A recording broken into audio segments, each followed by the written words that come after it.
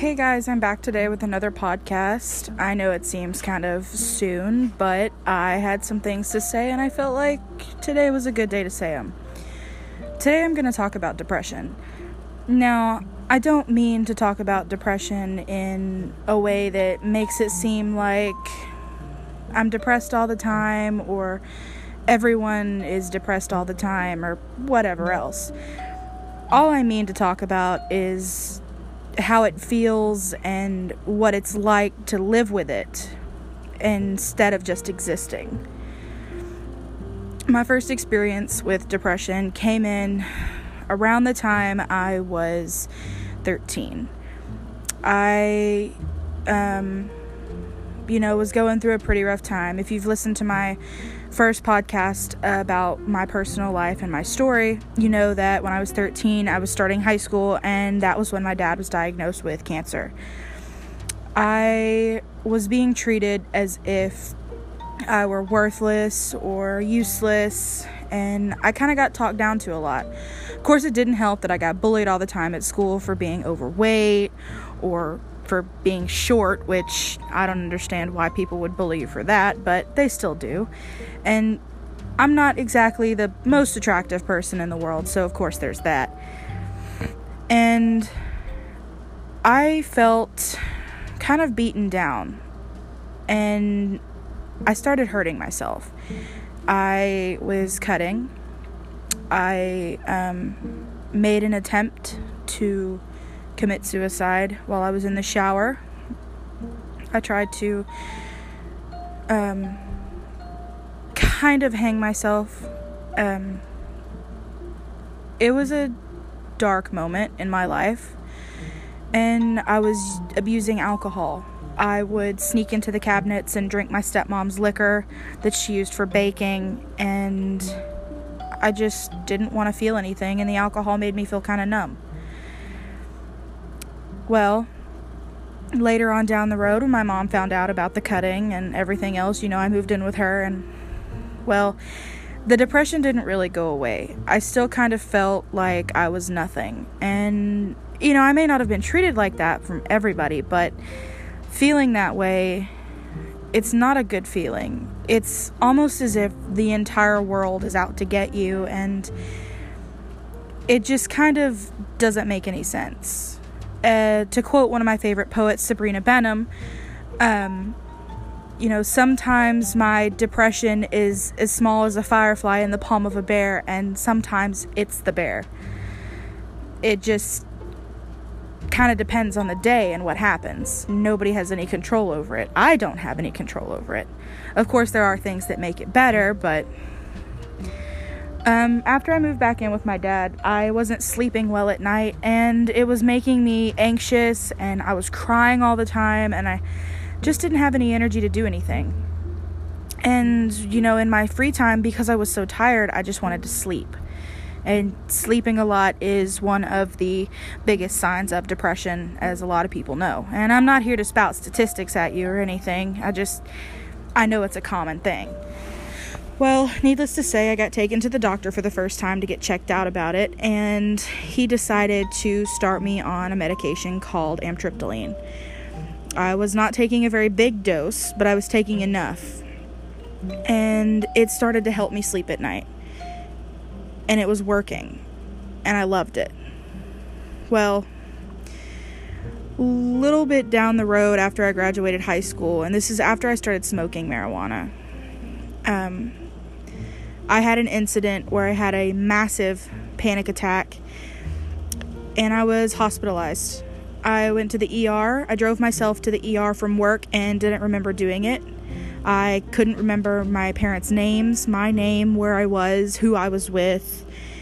I had really bad altered mental status. The doctor checked me out, said I was exhausted and just needed to get some rest. So I took a couple days off from work and went home to rest. Well, instead of resting and getting better, it got worse. And my mom and dad drove me to another ER where I had brain scans, blood work, everything under the moon done. And they decided that there was nothing physically wrong with me. So that led me to psychiatry. Originally, I was going to end up having to stay in the hospital, but when I got to the doctor and visited with him, he decided that what was best for me was just some medications. They kept me on the amitriptyline and added Zoloft. And Zoloft is a pretty popular depression drug. Everybody knows it, and a lot of people take it. And it works for a lot of people. And it worked for my dad, so they figured it would work for me too. A little bit down the road, I'm taking it. I had another incident where I had a massive panic attack at work, and my dad had to come pick me up. Now, I knew what was going on and everything, but I still didn't feel quite right. Go to my next doctor's appointment, and the doctor's asking me how the medication works, and I tell him I still don't feel quite right. I tell him a little bit more about my experiences, and he diagnoses me with bipolar disorder. Of course, bipolar disorder is genetic, and I knew I would get it. You know, my dad had it. My grandfather had it, that we know of. It just kind of made sense that I would have it too. But to have bipolar disorder diagnosed on you at the young age of 18, it was kind of a shock for my family. They didn't really expect any of us to hit it so soon. So he changed my medications to lithium and Buspar. And basically, I'm on some mood stabilizers and some medication to keep me from going manic. Medication's working great. Everything's going smoothly. I'm still in college. I'm still working. And then the big thing happened. I moved into the dorms. My little brother, who was 13 or 14, decided he was going to move back in with my dad, and there wasn't really enough space for him, so I voluntarily decided to move out and go live in the dorms at the college, which was fine with me. I had a roommate that was very good friends with me. We shared everything, but I was barely ever in my dorms. I stayed the night with a friend a lot because I just felt safer and less anxious with him. And of course, there was the recreational use of marijuana.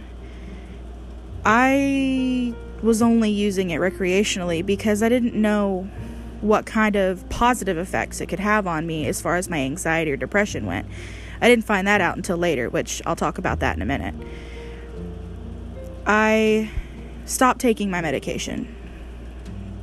I don't know whether it was because I forgot to take it so many times that I just quit taking it, or if I couldn't afford to purchase it, so I just wasn't taking it, or whatever else. But I quit taking it. And boy, did that have some negative consequences. I ended up not feeling right. I was kind of going through the motions. I wasn't really feeling anything. I was numb. You know, I was crying one minute, I was fine the next. I was angry another minute, and then I was crying again. Found out later that I was in what was called mania. And because of that, I signed some papers. My mom and my dad, advised me to do so. And I stayed a week in a behavioral health hospital in Longview, Texas.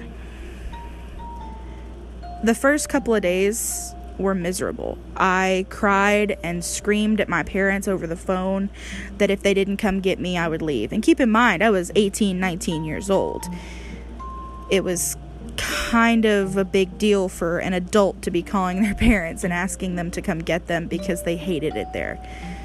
And then my dad said something that made some sense. He said, "What if you're supposed to be there?"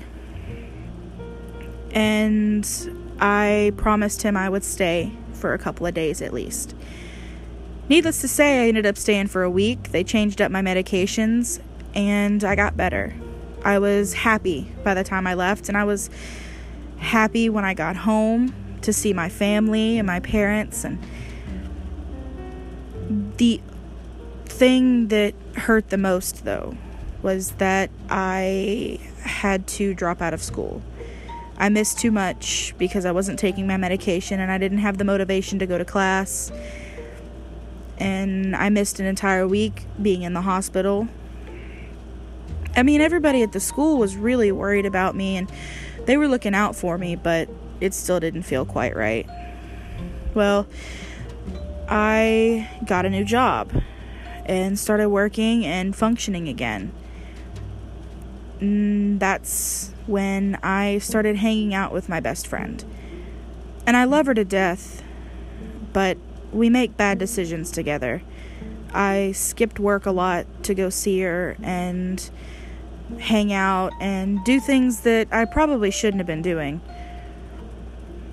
Well, I bought a car. Life was going pretty smoothly. And then I got fired from my job for not going to work. My stepmom blamed it on the marijuana because of an incident that occurred right before I got fired.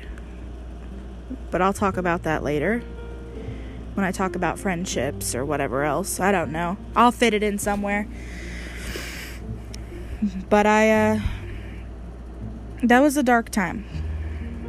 I still take my medication and, whatever else, but that really messed me up. I, spur of the moment, decided to move that weekend 2 hours away to live with my grandparents here in Grapeland. And that's where I'm at today. And I still take my medication and I still do what I need to do. My biggest medication is smoking marijuana. A lot of people say that, I'm going to ruin my life smoking it, or that I'm going to regret it, or that I'll never amount to anything because of it. But what they don't understand is that when I smoke, I feel comfortable. I don't feel numb. I can feel the emotions that everybody else gets to feel, and I can feel the rays of sunshine on my face and actually enjoy it. And I don't feel anxious. I don't feel scared or afraid to be anywhere. Smoking helps me cope with my bipolar disorder, and I'm very grateful for that.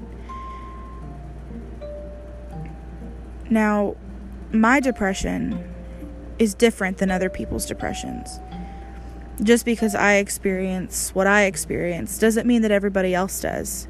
They could experience their depression in a completely different way. It has many faces. Mine just happens to be my own. And I'm okay with that. I have depression, but I'm okay with it. And I'm glad I have it, because if I didn't, I wouldn't be who I am today. And that's a big deal, because I like who I am. And it's important that you like who you are. Even if you think that you're the ugliest or most worthless or most broken or unfixable person, somebody still loves you. But it's important that you love yourself as well, because you can never learn to love someone else if you don't first love yourself. And depression makes that hard. I know it does. I've been there. I'm still there. But I promise you, it gets better. It always gets better.